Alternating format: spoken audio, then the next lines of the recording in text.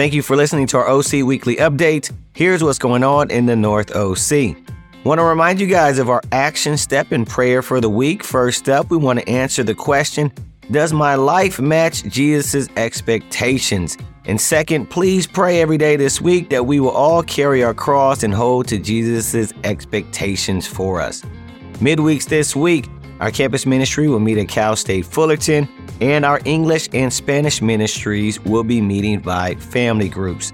This weekend, our college students event will be at 7:30 p.m. on Friday, while on Saturday, our LA Teen Devotional will take place at 5 p.m. at the IE Church building, and at 6 p.m. will be our LA Singles Devotional and Dance taking place at the Irvine Church building. On Sunday, our worship service, we will meet at 10 a.m. at the Garden Grove building. We will be streaming live on Facebook.